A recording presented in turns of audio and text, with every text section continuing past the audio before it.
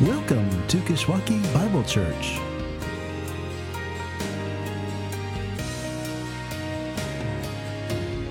Well, as you're getting settled, if you want to find in your Bibles 1 Corinthians chapter 12, that's where we're going to hang out for a little while this morning.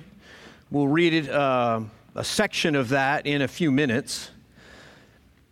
As Ted mentioned, we're in the midst of an elder series. We're in week 3 out of 4, a series entitled Living Life Together.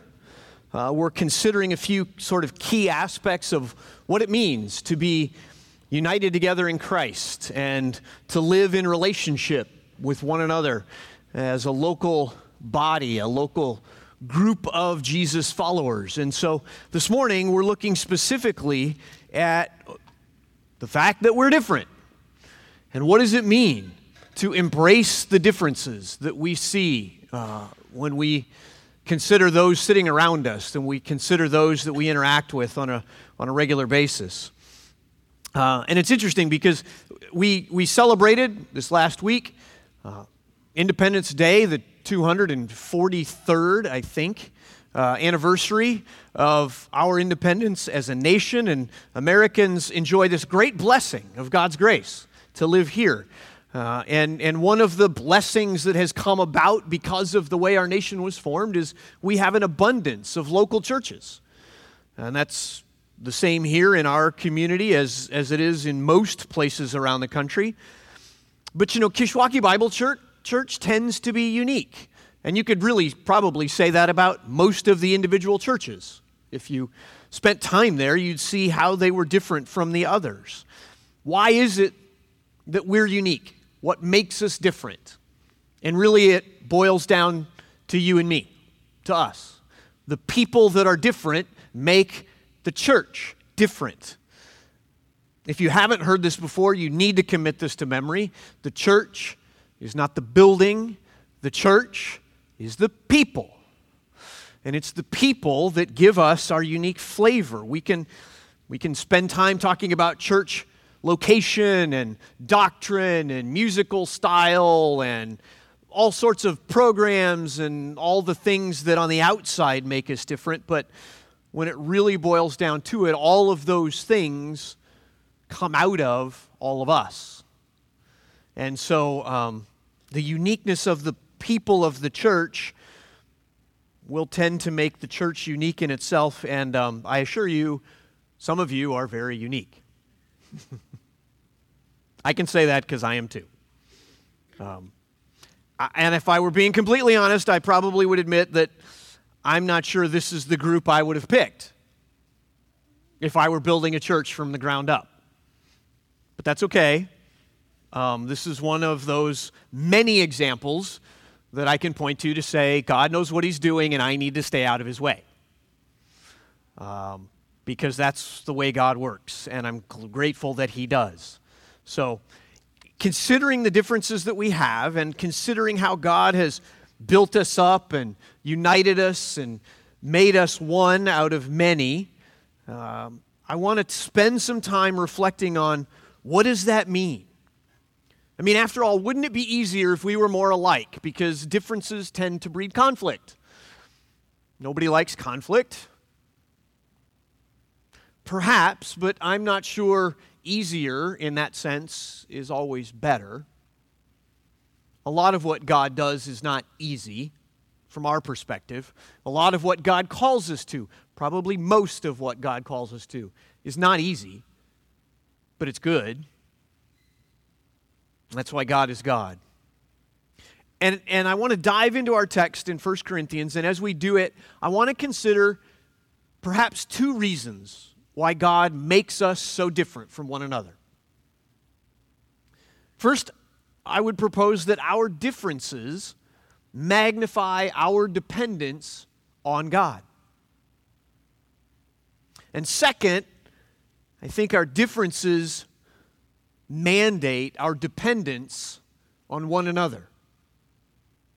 Our dependence on God and our dependence on one another. And to get a better feel for that, let's read 1 Corinthians in chapter 12. I'm going to start in verse 12 and read through verse 27 if you want to follow along. God's word says this: "For just as the body is one and has many members, and all the members of the body, though many, are one body, so it is with Christ. For in one Spirit we were all baptized into one body, Jews or Greeks, slaves or free, and all were made to drink of one Spirit. For the body does not consist of one member, but of many. If the foot should say, 'Because I am not a hand, I do not belong to the body,' that would not make it any less a part of the body. And if the ear should say, 'Because I am not an eye, I do not belong to the body,' that would not make it any less a part of the body. If the whole body were an eye, where would be the sense of hearing? If the whole body were an ear, where would be the sense of smell? But as it is, God arranged the members in the body, each one of them as He chose. If all were a single member, where would the body be? As it is, there are many parts, yet one body. The eye cannot say to the hand, 'I have no need of you,' nor again can the head say to the feet, 'I have no need of you.' On the contrary, the parts of the body that seem to be weaker are indispensable. And on those parts of the body that we think less honorable, we bestow the greater honor. And our unpresentable parts are treated with greater modesty, which our more presentable parts do not require. But God has so composed the body, giving the greater honor to the part that lacked it, that there may be no division in the body, but that the members may have the same care for one another. If one member suffers, all suffer together. If one member is honored, all rejoice together. Now you are the body of Christ, and individually members of it." Pray with me. Father, I'm grateful for this gathering, this local grouping of members of the body of Christ, these parts that are all designed to somehow work together. And thank you that you've brought us together this morning to celebrate the Savior that makes that possible. So, Lord, as we look into your word this morning, I pray that you would allow us to see our differences, but to celebrate those differences, to really understand that those differences are there for a reason, for your reason. And God, I pray that your word would be truth to our ears, and that it would be motivation to our hearts and our minds, that we would not just hear it, but that we would do it, that you would cause us to act in response to the truth that you have given us this morning. In Christ's precious name, amen. So consider the idea first that our differences would cause us to be dependent on God. So we read this text together, and the analogy that Paul's using is fairly obvious, right? Drawing an analogy between the physical body as one complete unit and the body of Christ, one complete unit, but made up of many parts. Each individual body, we each have our own, is the same way, right? It's one thing, but it's made up of parts. There's eyes and ears and feet and hands. There's toes and fingers and kneecaps and skulls and all the other things that go into the parts of the body. But when you're sitting in class and the teacher says, "Is Johnny here today?" you don't say, "Well, sort of. He left a couple of hands and a left foot and an ear, but the rest of him is out playing ball." It doesn't work that way. He's one. He's a complete body, even though he has many parts. And Paul says in verse 12, "For just as the body is one and has many members, And all the members of the body, though many, are one body, so it is with Christ. And so somehow, this representation of Jesus Christ works the same way. And if the body of Christ is meant to be one, but it's composed of many members, what are these members? Where do they come from? How do we understand this? And verse 13 says, "For in one Spirit we were all baptized into one body. Jews or Greeks, slaves or free, and we were all made to drink of one Spirit." Just a couple of observations there. First of all, the body of Christ comes from everywhere. Look at that little phrase there, Jews or Greeks, slaves or free. It describes groups of people, but it describes everybody. To the Corinthians, the ones who heard this letter the first time, they understood. If you were a Jew, then you were a Jew. But if you weren't a Jew, then you were a Greek or Gentile. Another way to say it. You had to be one or the other. You couldn't fit in the middle somewhere. Same thing with slaves and free. You're either a slave or you're not. There's not a sort of a slave. And so we can see that somehow these parts that make up the whole come from everywhere. But it's not just that they come from everywhere, because these groups, these categories, were oil and water categories. They didn't mix. And it's hard for us to get this into our heads. We could say, hey, are you from DeKalb or Sycamore? Are you a Cubs fan or a Sox fan? And we can put people into categories, but really when push comes to shove, right, we can still sit down together. Most of us. But think globally. Think you've seen other cultures, right? And maybe even experienced it personally. What are the categories of people where if one member of a group is walking down the sidewalk and sees the opposite group coming towards him, he'll literally cross to the other side of the street to avoid getting too close? That's the kind of oil and water categories we're talking about. Or you read in the newspaper, online, on the news blog, that last night there was this catastrophe on the other side of the world, and a whole group of people were wiped out by some military strike or some natural disaster. And something in the back of your mind goes, good riddance. That's the kind of categories that we're talking about that God draws from to say, no, these oil and water categories, these black and white divisions, these are the things that are brought together to comprise the body of Christ. How? He says, because of the Holy Spirit. The power of this Spirit and the work of Christ that we've just celebrated on the cross, these are the things that make it possible for black and white to come together and work as one.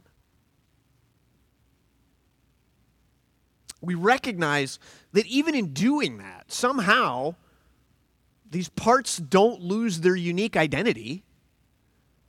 And so Paul says, yes, you're unique, but you're part of a bigger whole. And so in your uniqueness, you don't get to opt out.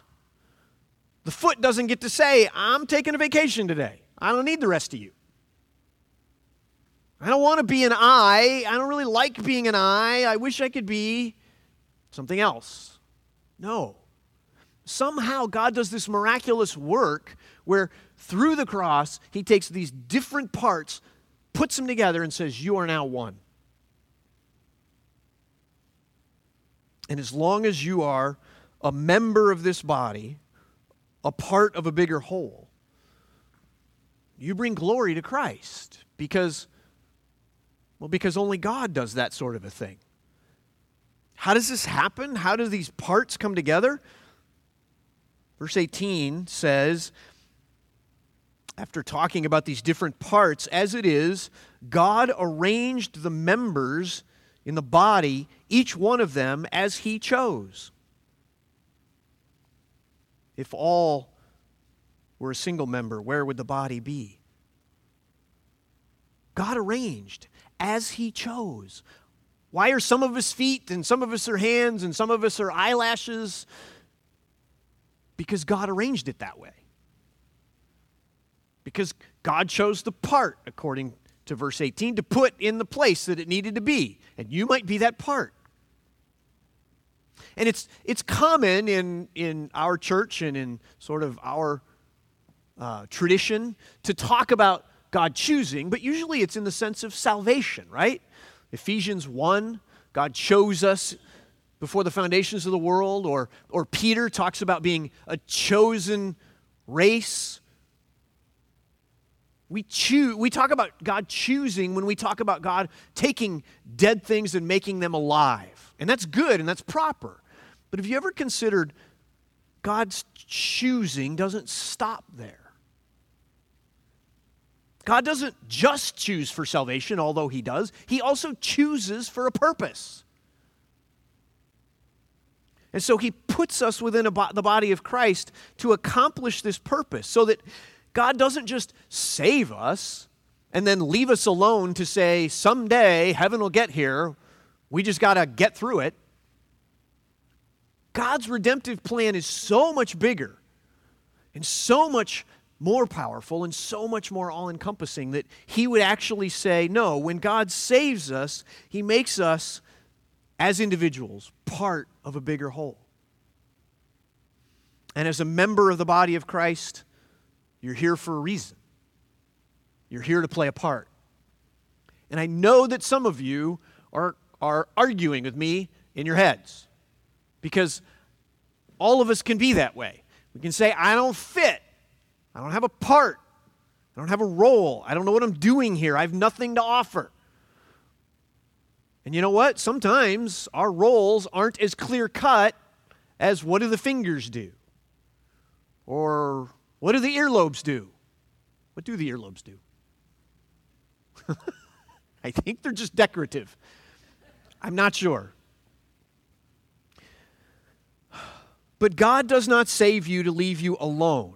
He baptizes you in his Spirit. And all of us are baptized into that same Spirit, according to Paul. And so that same Spirit, get this, is the same Spirit that every believer down through history has been baptized into. And so when Jesus took that ragtag group of never heard of apostles and said, I'm going to get some fishermen and I'm going to get an IRS agent, and I'm going to get a religious zealot, and I'm going to get a bunch of guys that build with their hands and get dirty all day long, and I am going to take the gospel to the world through those guys. He baptized them with the Spirit that we are baptized with. And so when we look at how God accomplishes things, it's the same way today as it was then. By us putting our faith in that same Jesus so that his Spirit will work out the same plan through us that it's been doing for 2,000 years and even before. And so what do our differences tell us? The fact that we don't look like one another, we don't act like one another, we don't think like one another. They tell us we really ought not to be depending on what we do and what we think and how we act, but we really ought to be depending on that God who chose us and saved us and arranged us into this thing called the body of Christ. Because if we were just looking at ourselves to do it, we'd get nowhere. But if we're looking at God to do it, we can go anywhere he needs us to go. Being a member of the body of Christ should magnify that dependence on God, because as he's assigned us a place, we have to trust him to do the work. Of course, the opposite is also true. To sit by and refuse to get engaged in the body of Christ is to say, I don't trust God to do what he said he would do. But do you trust the God of grace to save a wretched sinner like you? If you do, then you need to trust the God of grace to use a wretched sinner like you to accomplish His purpose as part of a body, as part of a bigger whole.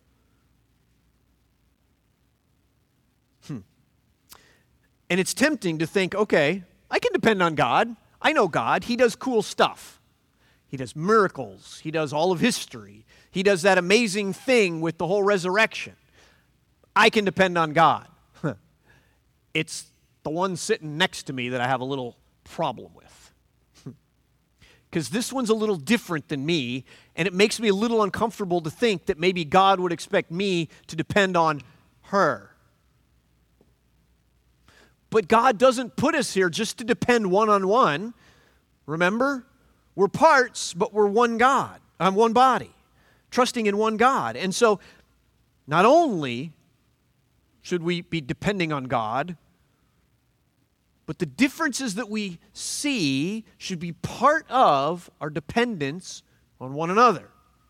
In fact, Paul says, verse 21, "The eye cannot say to the hand, 'I have no need of you,' nor again the head to the feet, 'I have no need of you.'" It doesn't work that way. Each part of the body is dependent on every other part in one way or another. And he says some parts that are considered less useful or less honorable, or the parts that we don't want other people to see, those are the parts that we actually give special honor to and special protection to. We take steps to protect certain parts of our body. It works the same in our physical body as it does in the spiritual body. Look, if I had a rock that I took out of my pocket and I threw it at you as hard as I could, I'm guessing we would all have a similar response, and it would look something like this, right? Somewhere this little process would go on where the eyes would say there is a hard object hurtling at us rapidly, and if it strikes, it will do damage. Call up the hands, call up the arms, put them into action, cause the back and the neck to shrink and cause the torso to tense, and we would do all these things, and we wouldn't even think about it. It would just happen.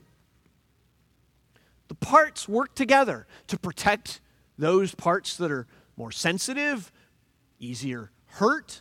The parts work together, sometimes to sacrifice one for another. The parts work together, and it'd be great if it were that easy, that we could actually act in that much of a reflex without thinking about it, right? It's the body of Christ. This is where we come to depend. Continuing on down our text, verse 24 says, "But God has so composed the body, giving greater honor to the part that lacked it, that there may be no division in the body, but that the members may have the same care for one another." So God has taken these diverse parts that are unique in their own ways, and He's put them together. Why? To create one with no division. And so that each part can care for another in some way. God has so designed the body of Christ so that one part serves another, just like one part of our physical body serves another. It should shape the way that we think about what we're doing. It should shape the answer to the question, why are you here? Literally, why are you here?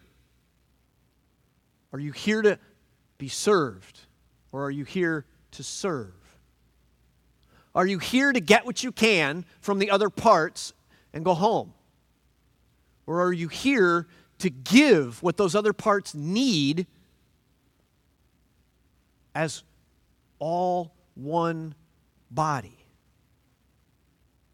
What can the ear do for me today? Are you and I thinking, if the legs and the feet would just get their act together and move over a little, I'd see better? Sure, there are times when that needs to happen. When one part needs to say to another part, I could do my job better if you would pitch in. But sometimes I'm the one not pitching in. And I need to be on the lookout.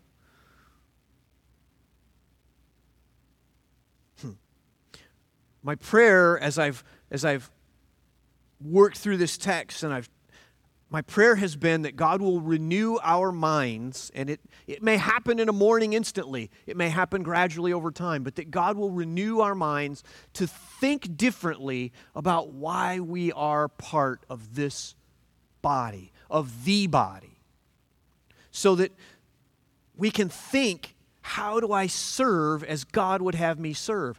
And who's depending on me to do that service? How do I fill my role so that the rest of the body will be nourished? Because Paul rounds out his analogy here in the text as thinking, well, what if everybody was just an ear? And as he says, if everybody were an ear, we'd have no smell. Sense of smell. If everybody were an eye, we'd have no taste. If everybody were a foot, we'd have no fingers. And you get the idea. We can't all be the same. Because if we're all the same, we just have a pile of toes. We don't have a body.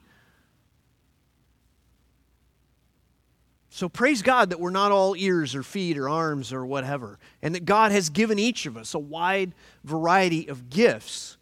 Some of us can teach, some can sing, some of us are good with kids. Some of us are willing to get up earlier than the rest so that these chairs can get set up, and some of us, there's all sorts of things that we do. What sort of a member, a part, are you? How has God equipped you? What gifts has He given you? What skills might you learn? If God has made us to depend on one another, your brothers and sisters are depending on you to play a part. And when you're not a part, they're missing something. There is a little bit of a caution I want to give you. And as you think about this whole idea of, okay, I want to find my place, and I want to serve, and I want to be engaged, there is a caution you need to be aware of. In fact, it's not just a caution. There is a lie lurking under the surface of this whole thing. And it's a lie that the devil loves to whisper, to say, hey, you know what? If you will go to that church and get engaged in a way that fits who you are, you're set. And that might sound to our ears, well, isn't that what you're telling me? You've been saying for the last 15 minutes you need to be a part. You're right. But being a part in the sense of playing a role doesn't make you a part in the sense of being a member of the body of Christ. And it's actually easy. The more diverse a group is, the more you can just walk in the door and say, hey, I'm just going to be here. I'm going to look good by doing a good thing, and I'm good with God. It doesn't work that way. It's sort of a reverse bodybuilding, and that's not how God works. And so I want to caution you that if your goal is to find a role so that you can be good with God, you got it backwards.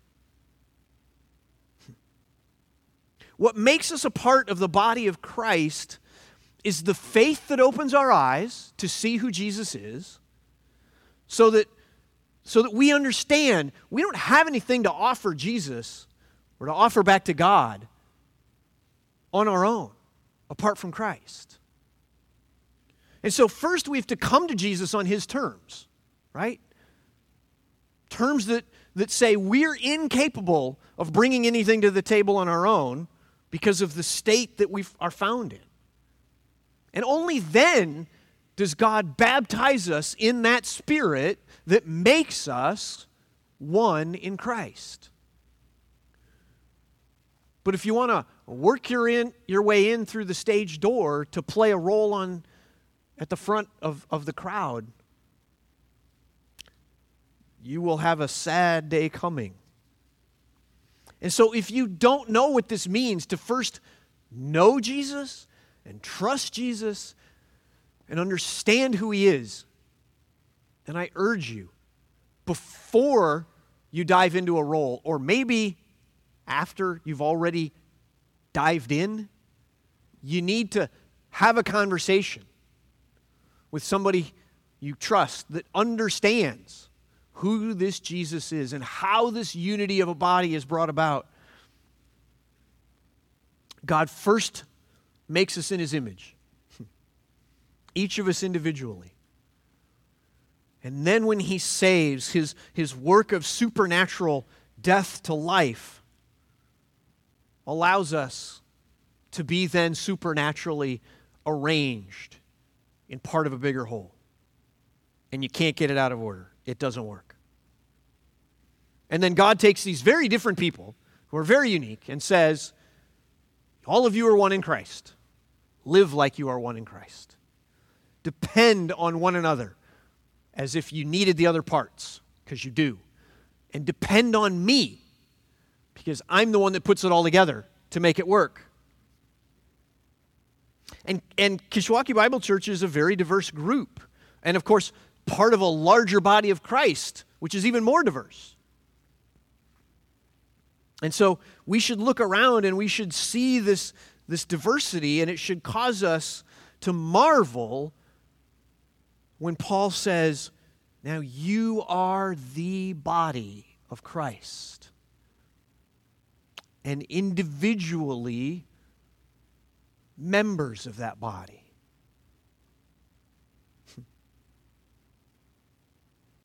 And so we're all members of a body. And yet we all somehow are individuals. And so what does it look like to put this into practice? What does it look like to say, how can I as an individual be part of a bigger whole, to be part of what God is doing? Well, let me first encourage you to have an open, honest conversation with God. Pray. Literally, talk to God. Ask God to show you who you are and why you're here and what gifts you bring to the table. And as part of the conversation, ask God to reveal your heart. Do I come to serve or to be served? And when you ask God to show you your heart in that kind of a way, he will. Because he's that kind of a God. But let me also challenge you, even as you're doing that, to be honest about some of your biases. We all come with them. We all have preconceived notions about which part is the most valuable. And strangely, it often tends to be the part we think we fit. Just because that's part of our fleshly nature. But even in thinking about, are you a most valuable part or a least valuable part? No matter how you answer that question, you're wrong. Because a most valuable part and a least valuable part means nothing in God's economy. You see, which is the most important hand that I have? Well, if you could remove my hand, you would find out that it's useless to you. A hand on its own does nothing. It's just a lying there, useless hand. The only reason that either of my hands is useful is because they're part of my body. And so the other parts, the brain and the nerves and the blood and all that stuff works together in really incredible ways to make my hands function. So it is with the body of Christ. The only reason that any part of us is valuable is because we are attached to Christ. And so you take a part and you hold it up in isolation and you say, is this more valuable than another? No, because apart from Christ, it's dead. It's as useful as a severed hand. Sorry. But it's us being united to Christ that gives us our value. And in Christ, we are of infinite worth.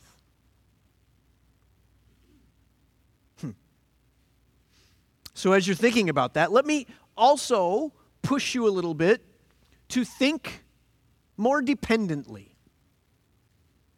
We love our independence. We celebrated it this last week, and that's a good thing. But independence doesn't work in the body of Christ. Dependence is the way God orchestrated this thing to work. And so, before you charge ahead on your own, who else might you invite to walk alongside you? Are you aware that others are depending on you? They are, whether you're aware of it or not. And so when you disengage from the body, or never got engaged in the first place, yes, you are being shortchanged, but more importantly, your brothers and sisters are being shortchanged. Think dependently. Think others are depending on me. Here's some just practical ideas. And I can't point you to the verse that says this is how to do it. This is just things I've observed from my own experience. When it comes to different people trying to get along, differences breed conflict. It happens. He doesn't do it the way that he's supposed to do it. Everybody knows you put the knife on the right side, not the left side. But I was raised to put the knife on the left side. And yes, there is an American cultural answer to that question. But we can get more hung up on whether he's answering the question the right way than why do we need the knife there in the first place? Differences breed conflict. Here's a really great thing that God has done to help us deal with conflict, because we're going to have it. He's given us two things the world doesn't have. He's given us His Word.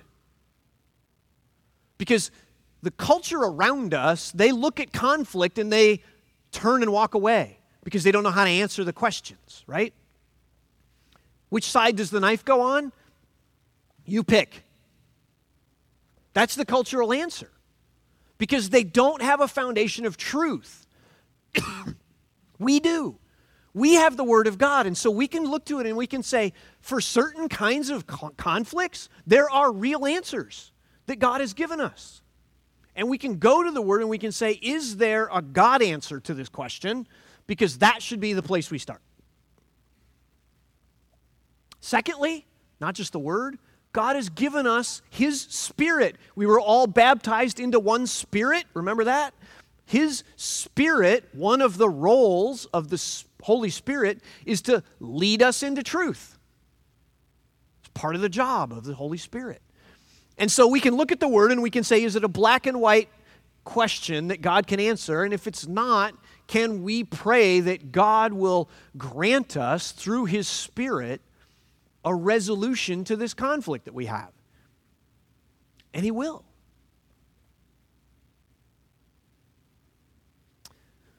Just in a practical sense, these kinds of questions that might come up from time to time need to be talked about. I'm not sure that she's doing it the right way.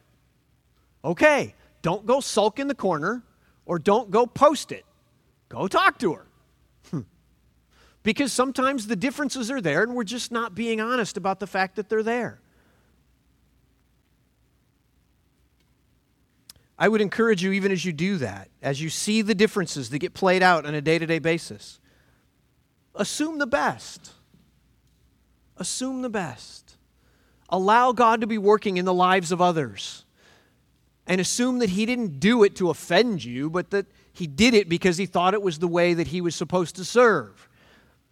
And if it wasn't the right way to serve, let Him know about it gently, without jumping to the conclusion that He was there to just annoy you. And one other practical suggestion. Work together. I know that sounds sort of trite, but if you've ever been part of a retreat or a camp or any exercise where you're put together with people you don't know, and it's uncomfortable and it's awkward, One of the best ways to build unity in the group is to go after a task together, right? So you go out and you scale the wall, or you build a tower, or you go serve down at the soup kitchen, or whatever it is. But it's amazing how getting your hands dirty and getting into the mud a little bit with people that you don't know all that well or don't feel comfortable with will suddenly show you how you can work together, and how the differences that you're seeing on the surface don't matter that much compared to the unity that you have underneath.